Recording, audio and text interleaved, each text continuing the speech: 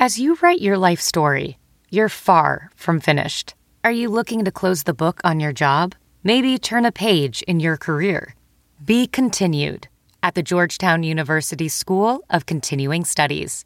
Our professional master's degrees and certificates are designed to meet you where you are and take you where you want to go. At Georgetown SCS, the learning never stops, and neither do you. Write your next chapter. Be continued at scs.georgetown.edu/podcast. Tribune Audio Network. Head in the clouds, exploring weather and why. And now, here's your host, the man who knows that behind every cloud is another cloud. Meteorologist Andrew Stutzky.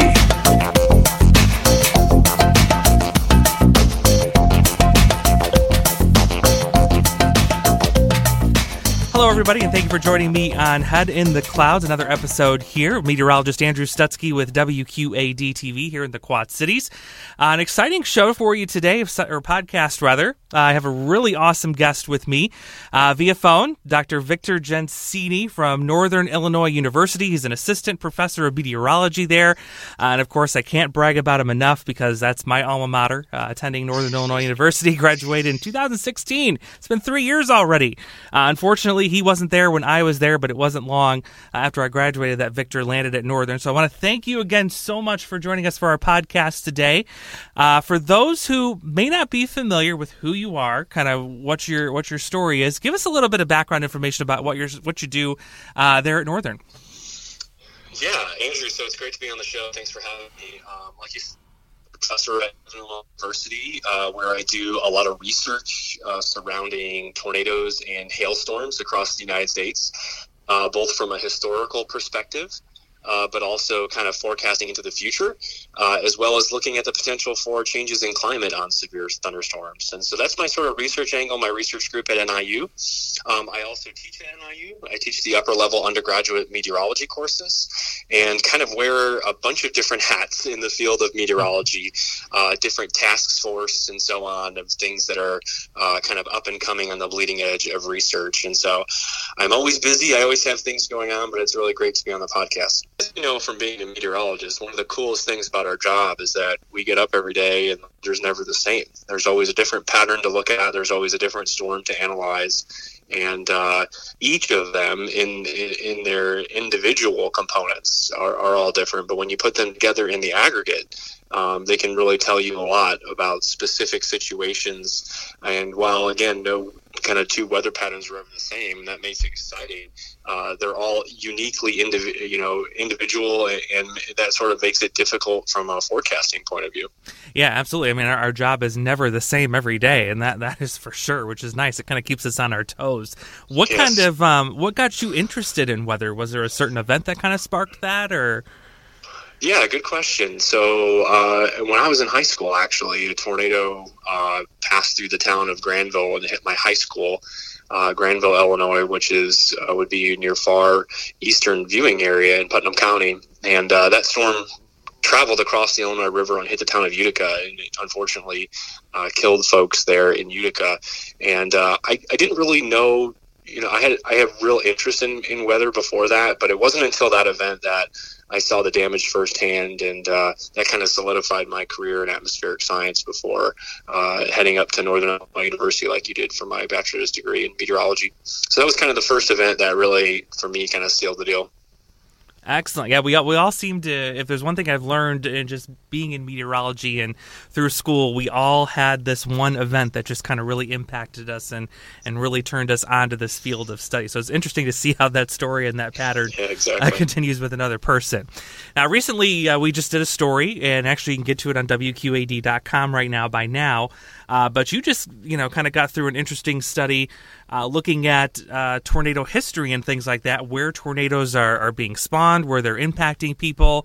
And the study was showing a little bit of a shift. So if you want to kind of give us some background information on what exactly this study was and kind of some of the things you looked at to determine some of the outcomes, if you will, of looking at all of this data. Sure. Well, if you like sports, you probably like And part of the reason you like watching SportsCenter is because they break down all the stats for each of the sports, right? And so for me, as a scientist with severe weather, I like to keep the stats, if you will, the record books of tornadoes, hailstorms, and so on. And one thing that we've seen in research over the past 20 years is that the number of tornadoes that we get every year across the United States is relatively constant. We haven't really seen an upward or a downward trend in the total number of tornadoes in the United States. And that's especially true for the strong tornadoes. We rate tornadoes, of course, as you know, on the Fujita scale, which is really a damage scale based on how intense the tornado is. And so if you look at especially the strongest tornadoes through time, we really don't see a trend. But, a twist on that type of research would be, okay, well, maybe there's no trend across the entire U.S., but is there a trend at the local scale, say an individual county, like my home county of Putnam County? Maybe there's a trend in local scale changes that we're seeing. So in other words, we could have a big increase in the state of Illinois and a decrease in the state of Indiana, or a decrease in the state of, say, Iowa. Maybe the trend, the trend is actually level or flat, but one area sees a big increase and the other sees a big decrease. And so that was really a driving force behind looking at local scale potential changes in the climate tornadoes. And you were looking at a certain time period, right? This is going back a number of years until just recently, 2017, I believe.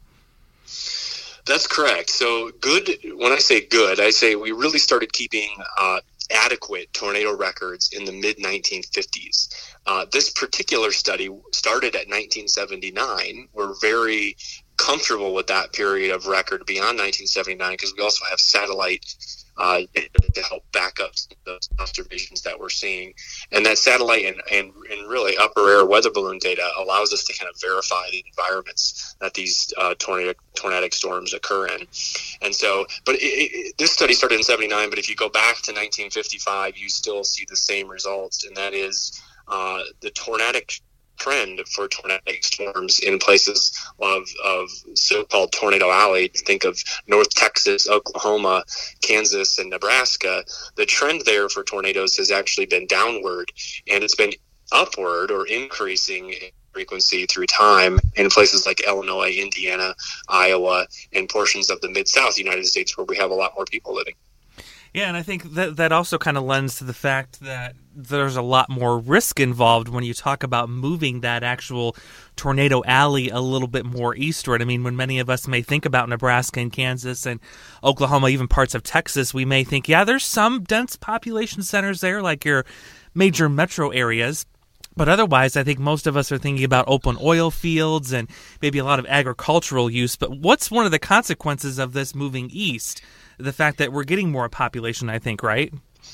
Yeah, exactly. And so when you look at the entire tornado as a hazard, and we look at the hazard as of essentially what's the background risk, which is kind of your probability of having a tornado, probability of having one of these events, and commingle that with how vulnerable you are. And vulnerability is a very, very tricky thing. I mean, this goes down to, what type of home you're living in, how many trees are surrounding your house.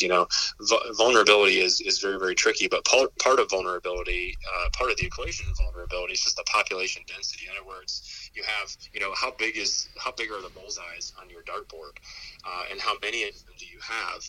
And so as we see an increasing, that's the kind of probability of these events increasing further to the east along the Mississippi River corridor and portions to the east.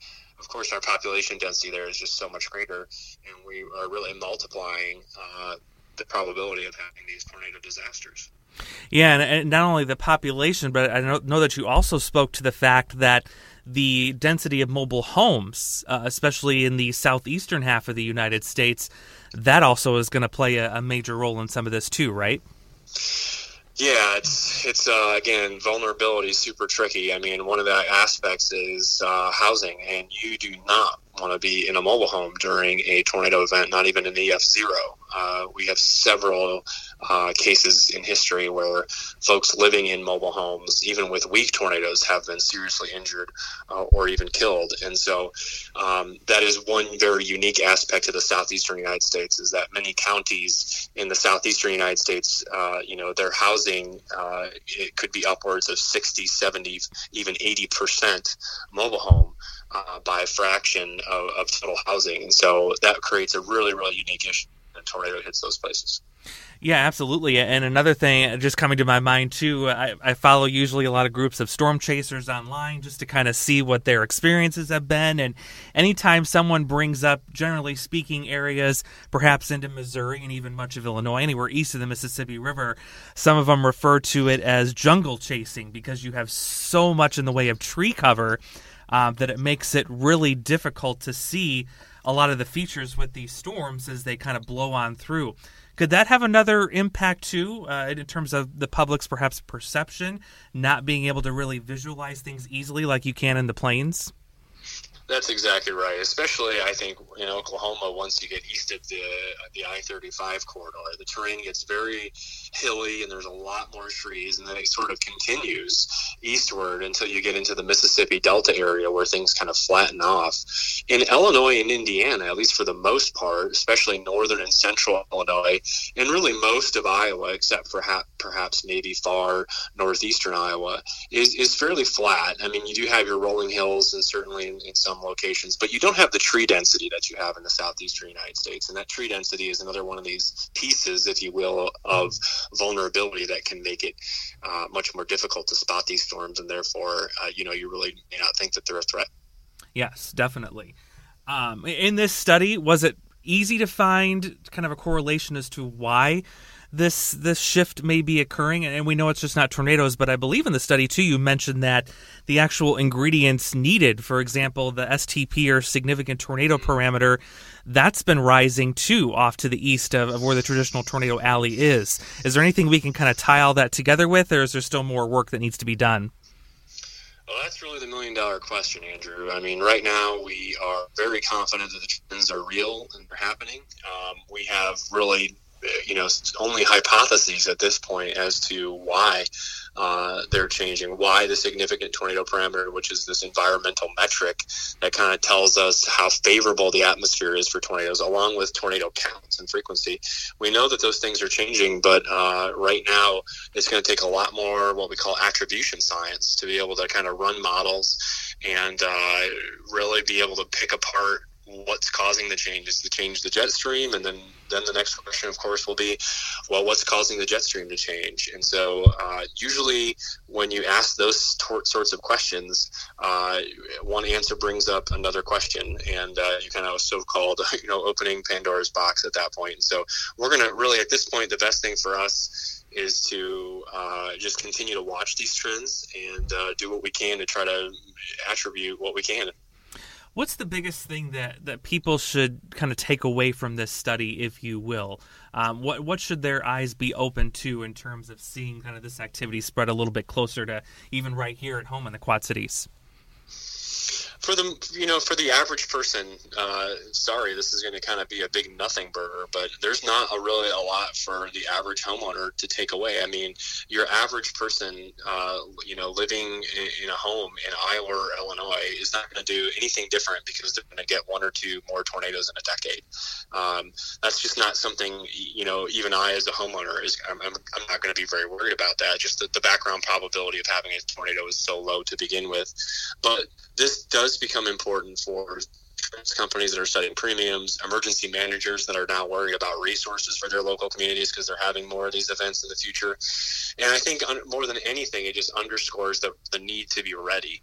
And, it may not happen to your home, but it may happen to your community. It may happen to somebody else, or it may be you, and you can't sort of sit there and worry really, that it's not going to happen to you and be complacent. You have to always have a plan in place, and you really can't, wait for that event to make. I see so many times, Andrew, I go through these communities after these storms, and I survey with the National Weather Service, and they're like, we didn't really have a plan in place, or so on. And then, they're always weather-wise, and they're ready to go after the event, but it shouldn't take these big events to make people kind of think about what they need to do. Absolutely, and it's an event that's become so common, I think, for a lot of us in the Midwest that, we're almost born and raised with the awareness of what to do in a situation for a tornado warning and severe thunderstorm warning. But sadly, yes, there are many individuals that haven't been through this experience, or maybe they haven't grown up here, and they're just not sure. And like you said, a lot of times it's too little too late until the event's already on top of them, sadly. Well, that's exactly right. I think that's why we need to be vigilant. We can't get complacent. We need to continue to educate people that, things like the trends in tornado activities are changing, and that, re-ups the conversation again, and people, their ears perk up and they hear about it, and then they remind themselves that they need to have a plan in place, or to think about what they're going to do during severe weather, remember the difference between watches and warnings and so on. It's just a good reminder that we need to be ready for severe weather, and it can happen anytime, any place, as long as the atmospheric ingredients are favorable. Couldn't have said it better myself, good friend there.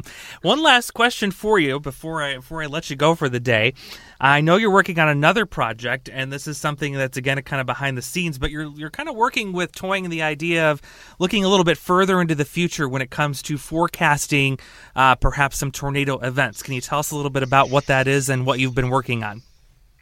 Sure. So I'm a member of the NOAA, which is National Oceanic and Atmospheric Administration's subseasonal to seasonal task force. And as a part of that group, our research group at NIU is really trying to focus on the subseasonal realm. For your listeners that are not familiar, is the forecast time window of 2 weeks to 2 months. And you might be thinking to yourself, like, whoa, we can't, we're not so good at forecasting, say, temperatures at day 4 or 5. How are we going to predict tornadoes? And the answer to that is, well, we're not specifically forecasting a tornado that's going to hit your house at those sort of lead times. We're instead interested in the patterns that are either favorable or perhaps not favorable for severe storms across the entire United States. So it's a much more, high-level overview forecast of, we see something happening in the Pacific Ocean that may translate downstream to the North America continent, and then might influence the severe weather in a positive or a negative way. And we're really actively pursuing topics of research in those areas, and really more than anything, to try to give people longer, lead time outlooks on when we might be in favorable patterns for severe storms. So it's been a really exciting thing. It's a really new area of research, and it's been something that's really been fun so far, and I think we'll be working on it for the next 5 or 10 years. Awesome. Yeah, it's certainly been exciting to watch the website that it's hosted on and kind of see how it's been performing and what your thoughts have been. And so far, I've been very impressed, and so have a lot of my colleagues. So definitely keep up a lot of the good work on that you have going. Awesome. Thank you so much, Andrew. Oh, you betcha. Well, that'll wrap us up here for Head in the Clouds. I want to thank you again, Dr. Victor Gensiti, Northern Illinois University's assistant professor there. Just an all-out weather whiz. He's been so nice in taking the time to not only do the story with us recently, but also to do this podcast here. So thank you again so much. And, of course, go Huskies. Go Huskies. All right. Thank you, sir.